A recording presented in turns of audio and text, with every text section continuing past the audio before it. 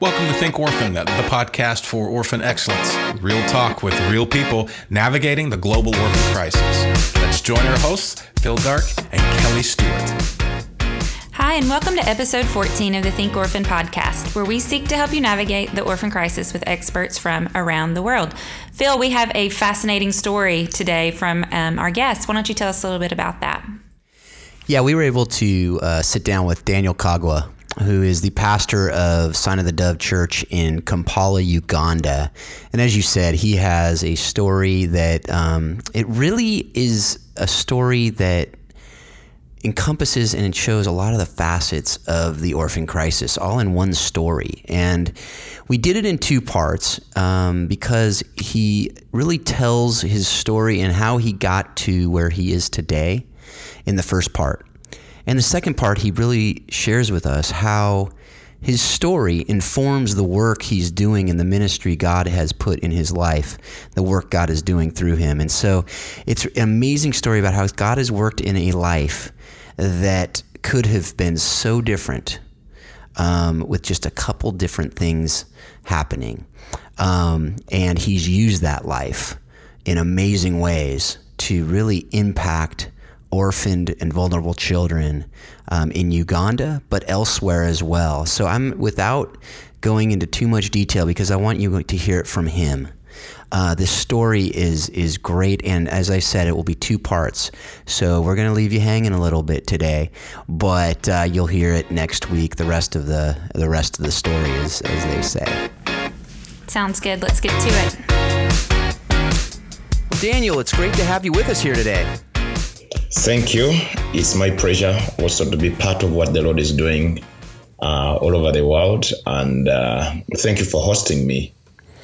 Well, yeah, I'm excited for the folks out there to hear your story and to hear what God's doing in and through you. And on that note, why don't you just share a little bit about how you got to be where you are today and what God's done in your life?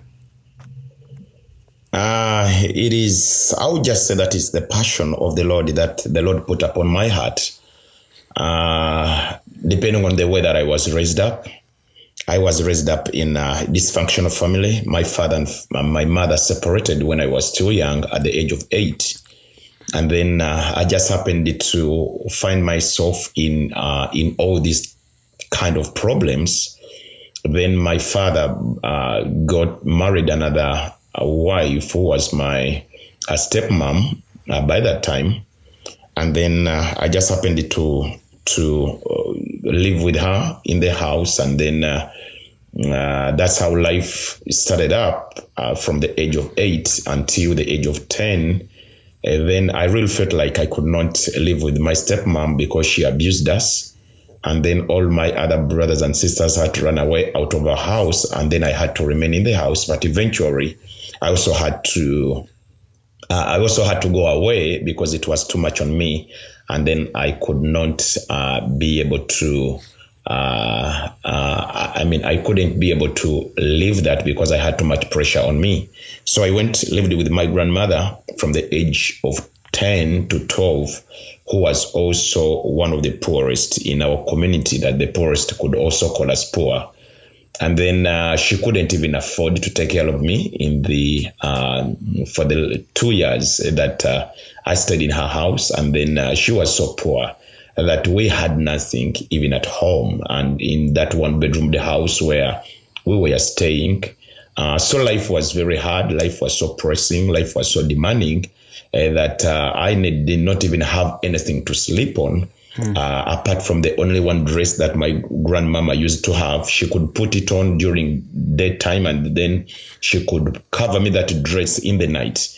And then she could then cover me in the morning, probably around 5 a.m. And then she could put it on to be able to go in the field and then be able to make work and then be able to get something to eat for a day. So that's how life was until when I was 12. Then I felt like I could not do it anymore. I felt like life was too much and too demanding. Then I had to go and make my own way of living. So I started living by myself at the age of 12. And then I became a man by the age of 12 by renting my own house, which was like probably 5 to 6 or 6 to 6 feet, which was a very small house. And then I lived in that house, having no mattress, having no blanket, having nothing. And sometimes it's very hard to explain to someone what I really went through or what some people go through. Because to some other people, it is just like a dream. Mm-hmm. But to us, it is a reality because we have been there, and then we have gone through that. So at the age of 12, I was living by myself. I had to pay for my school fees. I had to pay for each and everything to be able to go to school. And at the same time, I had to work to get ways of getting money by doing every kind of job in my community to take care of myself and at the same time to go to school. So that is how life was until when at the age of 14, I really felt like I could live no more. And then the devil told me to commit suicide. And then that was going to be my second attempt to commit suicide. And at this time, I was at school in high school, but it was demanding a lot as a high schooler. I really needed a lot. I needed to concentrate. I needed to get money. I needed to work. I needed to get food. I needed to get books and each and every time. And I needed to get time off, which I couldn't do because I was in high school. So the devil told me that the best thing for you to do is to commit suicide. And then I really felt like it was going to benefit me because I was going to rest for the rest of my life. And then I planned everything. The spirit of death covered me up. And then got ready to commit suicide on that day. I went back home. I gave out everything that I had. Just almost nothing in my house. I gave them out. And then I went to school. Did not even went into my class because the spirit of death had covered me up to commit suicide. And wait for every student to get out of the school, and they really went out of the school. But I never knew that Jesus had loved me so much that he was not even late to be under the mango tree where I was going to commit suicide from, only to find out that all students had gone away, thought that it was my right time to commit suicide, got my rope out of my bag. And as I was going to commit suicide, then another student showed up by the names of Richard. Then Richard told me that, Daniel, what are you trying to do?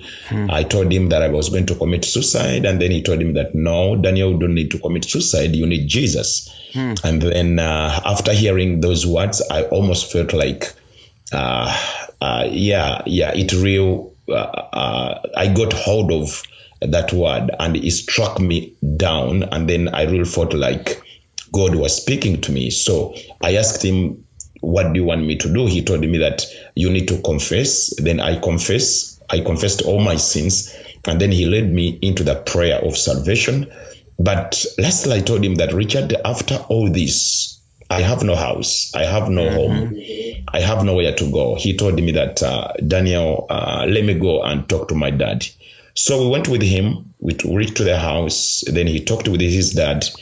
And then that's when I saw his dad coming up and telling me that, Daniel, you are going to be one of our sons in this house. And that was my first time to hear that kind of statement. And he told me that just feel free to come into our house, eat whatever you want to eat, put on whatever you want to put on. You are our son. You are not you are not a stranger in this house. Let this be your family. And I really felt good to hear that type of statements. But even if he said it, I could not believe in him because I really doubted what he said. But sooner or later, I came to realize that this family had Jesus living together with them, and it was a Christian, powerful family that they had to take me to church. They introduced me to their church where they used to go to, and then they allowed me to sleep on one of the beds, which was a bunk bed. They told Richard that today you are not going to sleep on the bunk bed. Let Daniel sleep on the bunk bed. And I had to sleep on the mattress. I had to sleep on bed sheets. I had to sleep on a blanket for my first time in life. Wow. And then they allowed me to share on every meal that they had, sitting on the same, table, dining, and then eating up together, going into the refrigerator, picking up whatever I needed in life, and allowing me also to put on Richard's clothes and shoes because I never had enough. I never had clothes, but they told Richard, let Daniel be putting on your clothes. And then that kind of love, that they demonstrated was a sign to me that this family was a Christian family. So let me just pick up there just real quick. Mm-hmm. So the day that you were basically feeling at the lowest, you were feeling like, I gotta end my life. Yep. God put someone in your heart that not only told you the truth and said you need Jesus, but he basically, I mean, for all intents and purposes, kind of became Jesus to you, and his family did as well. Is that a fair statement? Yep. I can say that was the power of redemption. I really saw Jesus through him.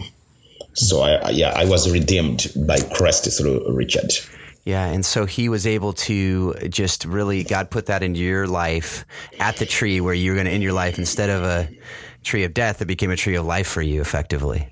Right. And then, that's powerful. So from there, you basically were brought into this family, like you said, really feeling that love for the first time, feeling that ability to be part of this family for the first time in your life, as you said, really. Even though you had a family before, it really didn't have that same love. Is that fair? Yeah, I had my parents by that time. And one thing that I can recall even now about our dad is whenever he could come home, he was like a lion. I mean, you could just run under, you could just hide away. You could just, no time to talk, no time to say anything. You could just run and hide anywhere, because whenever he could come home, we could feel like, I wish he had not come today. I wish he could spend a week without coming back home. So I don't know how he was made, but that was his nature. So he was very fearful. And then all children could be silenced whenever we could see him coming.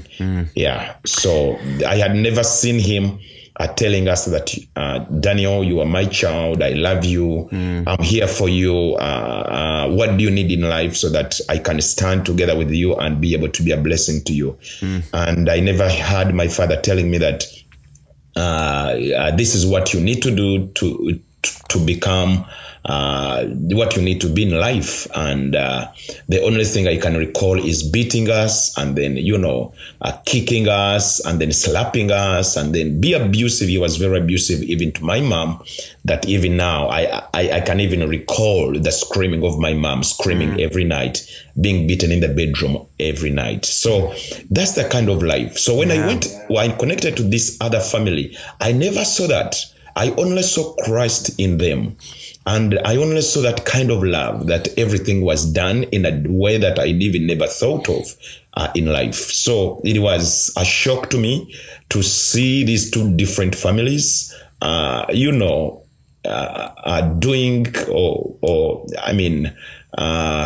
these two different families, they were just contrary, according to my understanding. So my biological family and the family where I was fostered into. But because of Christ in this family, I believe that Jesus had to, he has sharpened them, and then he made them a great family. And not only their own family, but also a great family for me. Right. And so you went into that family, and you were there just for a short time, right? I was there for 3 months. Yeah. And then the adopted dad had sugar diabetes and probably had blood pressure. So he was doing his business. And then when he was in his business, he really became sick just one day, not even a day, but he had an attack. Then they came to school and told us that he was dead. And then, I saw like the world turned upside down. I saw darkness at that particular time. But I never realized, even if all happened, I never realized that I was to be rejected and be left in the house alone. So after his death, I thought that life was going to continue because the adopted mom was still around, and she really loved me so much. So I thought that life was going to continue as usual. Only to go into the village for burial. Coming back from the burial, we that was like a week. Then after coming back, the clan mates or the tribe mates had already made up some plans of dividing all the children, taking them into different families. And then the 6 children were divided into different families. And then that is when I came to realize that I had no one to take me in, because I was not known in that family. And then no one was concerned about me. So they saw me as someone that they didn't know of. And taking all the other 6, then I was left in the house alone. And then the devil told me that, now see, this is the right time for you to commit suicide again, because we told you to do that. And now see that you have been rejected, you have been left, you have been abandoned, no one cares about you, and see that you are now in the house alone. And I actually was also about to do that. But I thank God that the Spirit of the Lord within me spoke the word that I will never even forget in my life. That he spoke and he said that, Daniel, he spoke in my native language. He told me that, Daniel, do not commit suicide. Go to your grandmother's place. So I had that voice within me. And I went to my grandmother's place. And so I walked 7 miles away from there, and then I went back to her house. So she was gladly to receive me back home. Mm-hmm. And then being abandoned, rejected, and then depressed, oppressed, feeling all this kind of bitterness and everything. So she received me so well. She was so lovely. So she received me back into the house. That was Friday evening. Saturday, I was there. Sunday, she saw me having my Bible, going to the church. And she told me that you cannot go to the church. She was not a Christian. She told me, you cannot go to that church. I asked her why. Then she told me that if you go to that church, you'll not be able to be in my house. Remember, I had just been reconnected into her family again, 2 days. Then the third day I had to make a decision right away. And I thought as a child that probably she was joking. So I went to church thinking that probably when I come back, she will have mercy upon me. And she meant what she spoke. So coming back, I just found my plastic bag outside with some of my few clothes that I had got. And then she kicked me out of the house again. So she told me, I told you either to go to the church or to stay in the house. So I made up my mind. I said, surely I've been raised up by myself. I cannot deny that Jesus that I had speak to me, telling me to come here. And I cannot even deny that Jesus that rescued me, redeemed me under that mango tree. So, I decided to go for Jesus than to remain in the house. Wow. So what'd you do then? Yeah, life became so hard for me. But God made a way right after there.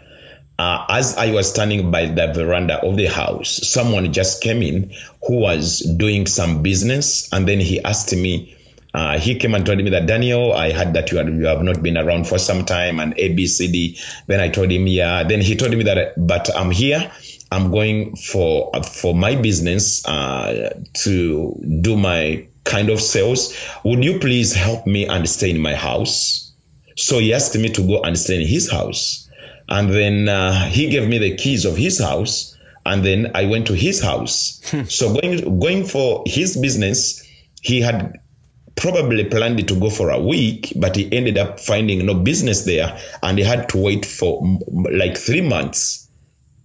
And then by the time he came back, I had already planned, I had already worked and saved my money to start my other life. So that is how the Lord made a way right away under right by the veranda, where immediately after my grandmom kicked me out, less than 30 minutes probably, I had someone to take me in his house as a guard, just to help him keep his house because he was not going to be around.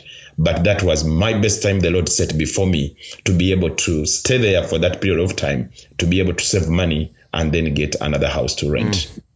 Yeah. It's just amazing. Now, and then, God just took you on another adventure there soon thereafter, right? You went to Rwanda at some point as a teenager, and that really impacted you in ways that has brought you to the work you're doing today. Is that right? Right. Yeah. From there, my church had to do a mission in Rwanda after the genocide of 1994, where over 1 million people were killed in this genocide.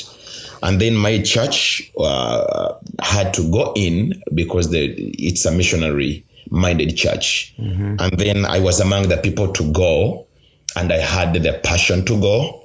And I really wanted to help those who could not help themselves. I really wanted to be the advocate. And I went to that mission. It was meant to be a short-term mission. And I ended up being there for over 5 years. And I never wanted to come back because there was a lot of work to do, mostly to help the orphans and the children, the refugees, getting them from different countries around, because many people ran away from the country, and they took refugees in the neighboring countries like Congo, Burundi, Tanzania, and Uganda. So part of my work was to go and rescue those children and then bring them into orphanage centers, where I used to work with James Robinson, the one leading Jesus for Life, and Life of Friends for Life. Yeah, so he was doing a ministry in Rwanda by that time, and I was under his ministry for over 5 years. And you met your wife during that time, right? Yeah, my wife came in as a child, and then I interviewed her. And then I'm the one who interviewed her, actually, then wrote down all her biography. And then she told me of her story, how her parents were being killed and how she saw them being killed. And then her story was very much touching, Mm-hmm. So many children, I met thousands of children that I wrote down their stories, but her story was very touching to me. It really shook me up. And then she was in the orphanage center where I was also working as a missionary for 5 years. And then she was also there for probably 5 to 6 years. And then I never knew that at the end of the day that she would be my wife. And being in that orphanage center, a time came that they had to let go all the children who were above 17 because they did not have enough support for them. So having let them go, that also created, some wounds on her heart. And then she went away. And then I also had to get rid of the missionary work. I had to come back to Uganda. And then after some time, I had to go back to Kigali, to Rwanda, to catch up with some other few things that I was doing there, only to find her in one of the towns where I went. So I asked her, Erica, what is taking place? Where are you living? And how are things? So she told me her story. Then I went to somebody who had brought her into a family, who was a family friend before their parents died. So then we started right from there. And then I picked up an interest in her. And then she also picked up some interest because we had the same passion. And then we shared about that. But one of the things that I will never forget, that during our courtship time, she told me that she will never leave home. She will never be in a house without orphans. And then, I was like, how shall we be able to make this? Because life was very hard. It was so pressing. Yeah, I was on a voluntary work. We were not being paid. And then, whatever was being got was something very small to upkeep, just to keep you, going, do your personal, little things. So I had nothing in life. And then she also had nothing as a young orphan. And telling me that she really wanted to live with the orphans, I really felt like it would probably not be possible. But I had that passion and she had the passion. Right. And then she meant what she spoke. And at the end of the day, we got married. And then I came to Uganda. And then coming to Uganda, we went to one mission. We went for a conference in one of the places. And she's the wife who will be asking every child she meets on the way, where are you coming from? Is your father there? Is your mother there? Are you an orphan? And then I could sometimes ask her that, Erica, why are you asking all these questions to these children? And then she's like, yeah, I cannot live in the house without children. And surely for the last 17 years that we've been together, 18 years now, we've never lived in a house without children. And then she went there, she picked up some children who were orphans, and then she wanted to bring them home. But we were living in a one-bedroom house. Then she told me that she was going to come home with them. And I told her that you cannot bring all these children because we don't have even anywhere to put them. Even we are struggling with our 2 biological children, and we don't even have food for them. We have no clothes for them, and you are bringing in 15. But she said that, yeah, I will bring them in. The Lord will make a way for them. And it was very hard to convince her. She started crying, and then she cried. But I convinced her, told her, let's go back home, plan for them, and then we shall come back and pick them up. And then it's what we did. After that, we are like 2 weeks after that, she was always on my neck. Let's go and get the children back. Let's go and get the children back. But we had not even shifted to move from that house to go to any other house because we never had money. And she was always like, we shall have them here. We shall have them in one-bedroom house. But to me, it was like, it was too much. So we had to go and rent another house, which was a very big house, even for our income, because we did not even have any income. But we believed God for that. And then we brought them in. And then I saw her peace, and then I saw her mind, and then I saw her joy for the first time, having all these children in the house all together. And it was an experience. Yeah, it was an experience. And so so with those kids, you have a bunch of kids. Obviously you weren't just going out and picking up kids on the street. You were doing some sort of, you found out they didn't have families. They didn't have someone to care for them. Is that right? And then you brought them into their home because of that. Right. Yeah. And then with that, as you brought them into your home, you didn't just say, okay, well, we're just going to have open door for whoever and as many kids as possibly could come. You had an end game on the other side of that as well, right? As far as your church and getting these kids into other homes. Is that right? Mm-hmm. Yeah. And so tell me about that. Tell us about that. What did that look like as far as when you bring these kids into your home and you then go into your church and share this need with your church? And did they immediately embrace it? No, having these children took us some time. We brought them in. The first thing we told the church that, please, the church, we have these children here, but they have no mattresses, they have nothing to sleep on, they have no clothes. So people in our church, by that time, the church was very small. We really had like just very few people. And then people were also very poor. My church is a very poor people. Mm-hmm. I mean, yeah, they have no jobs, they have nothing.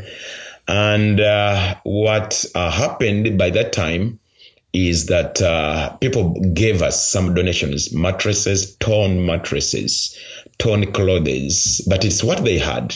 They gave with all their hearts, like this woman who gave in a button. They only had that, and it's what they gave in.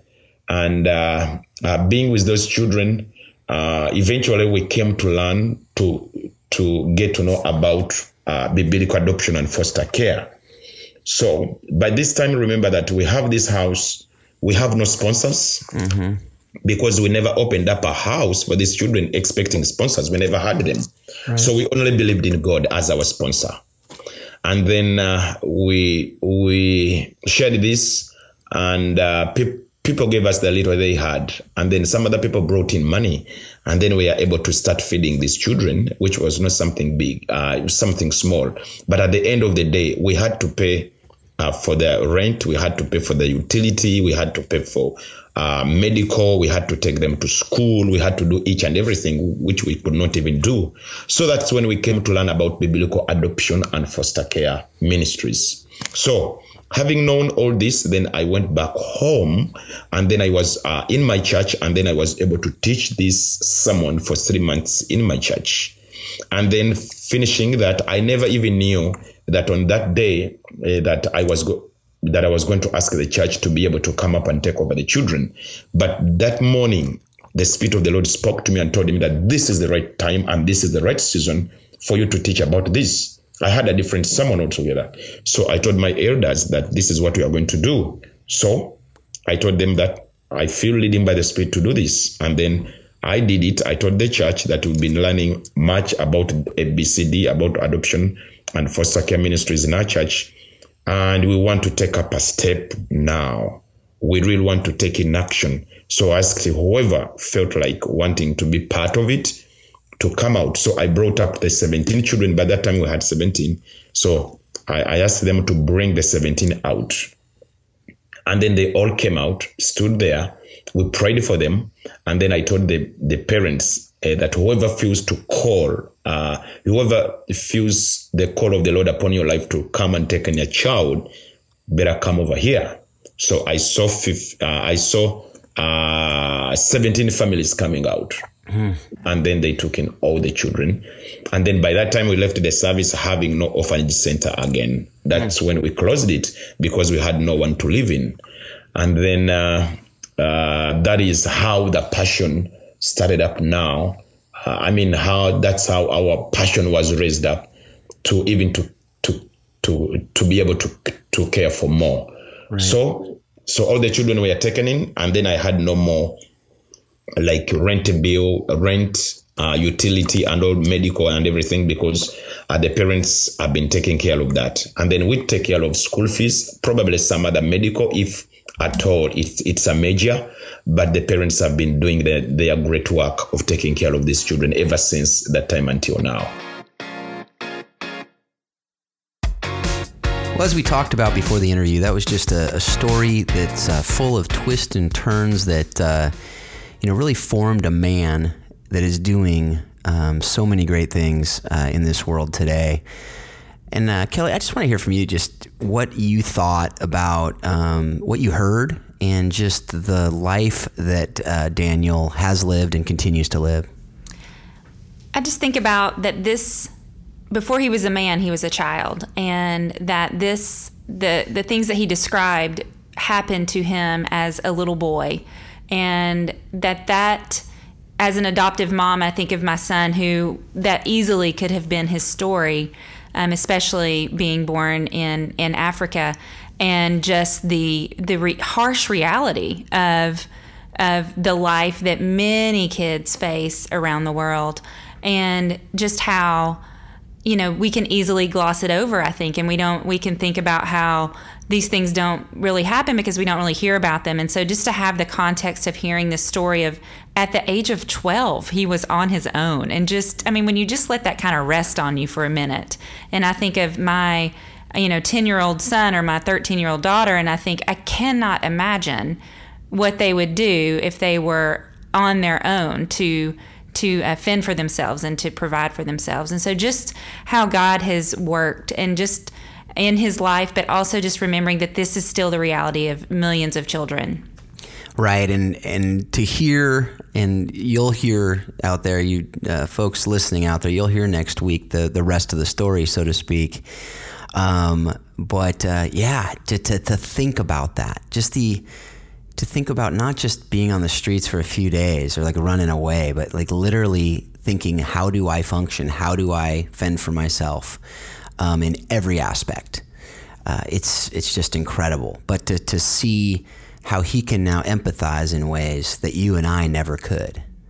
And with children who are presumably going through similar, if not the same thing in a lot of ways. So it's just really cool to see how God uses men and women who have been through that to be able to help those who are really kind of the same person at a different time. I agree, and I think it really just hits home when you've seen this with your own eyes, but also if that's not something you're able to do, to really be able to hear these stories and just let it rest on you and really let it sink in, and hopefully give you a different perspective moving forward. Yeah, absolutely. And so Kelly, we didn't get yet, because it was part one, we didn't get to the question about the books that, and different information that Daniel's been able to synthesize. And so I was just hoping to hear from you a little bit about what you've been reading or what you've been listening to lately that is really kind of informing your mind on these issues. Cool. Yeah, I've been reading a book called The Whole Brain Child by Daniel Siegel and Tina Payne Bryson. And you may have heard of other books that they've written called No Drama Discipline. I know you're reading that or have read that. And I've just kind of become a brain geek, I think, in just the development and how the brain is formed and how experience and things dictate how our brain continues to make connections. And so this is just kind of how we can use everyday occurrences with our kids to help really bring about emotional intelligence as they grow up, and to help integrate the two parts of their brain so that they are, when you look at a tantrum from a 2-year-old, you kind of have a perspective of what's going on in the brain and how can we help make that left brain and right brain kind of connect through this situation. Yeah, I've, like you said, I've been able to read a little bit about, or a little bit of Daniel Siegel's work as well. And what I really like is about how they write is how they are real about their struggles. It's not just this expert that's telling you all the ways that you are wrong and you're doing it wrong and you need to do X, Y, and Z and you'll have the perfect child. They're very realistic about it to say this will likely help you in a lot of ways, but every child is different. And No Drama Discipline is the book that I was able to read. I have Whole Brain Child on my list, and I look forward to reading it. But what I've learned through them is, man, I've blown it in a lot of ways. But there's hope. And I think, Whole Brain Child, Switch on Your Brain, several books that I've read in the last couple of years just on the plasticity of the brain, that it is never too late to start, these different things that we can be doing to love our children better, to love our spouses better, to love our friends better, and really to be healthier human beings. And so I've really appreciated these books as well. Yeah, the subtitle is 12 Revolutionary Strategies to Nurture Your Child's Developing Mind. And so it's very practical, very hands-on. And so I highly, highly recommend it. Well, folks, this is another great episode with a great interview, and I look forward to next week when you're able to hear the rest of the story from Daniel Kagwa. Until then, I hope and pray that you're able to engage this conversation in real ways every day. We hope you've enjoyed today's Think Orphan podcast. For all the information in this week's podcast, please visit us at thinkorphan.com. You too can be part of the conversation. Send your questions to info@thinkorphan.com or join us on the Think Orphan Facebook page. Thanks for listening, and we hope you'll join us again on the next edition of Think Orphan.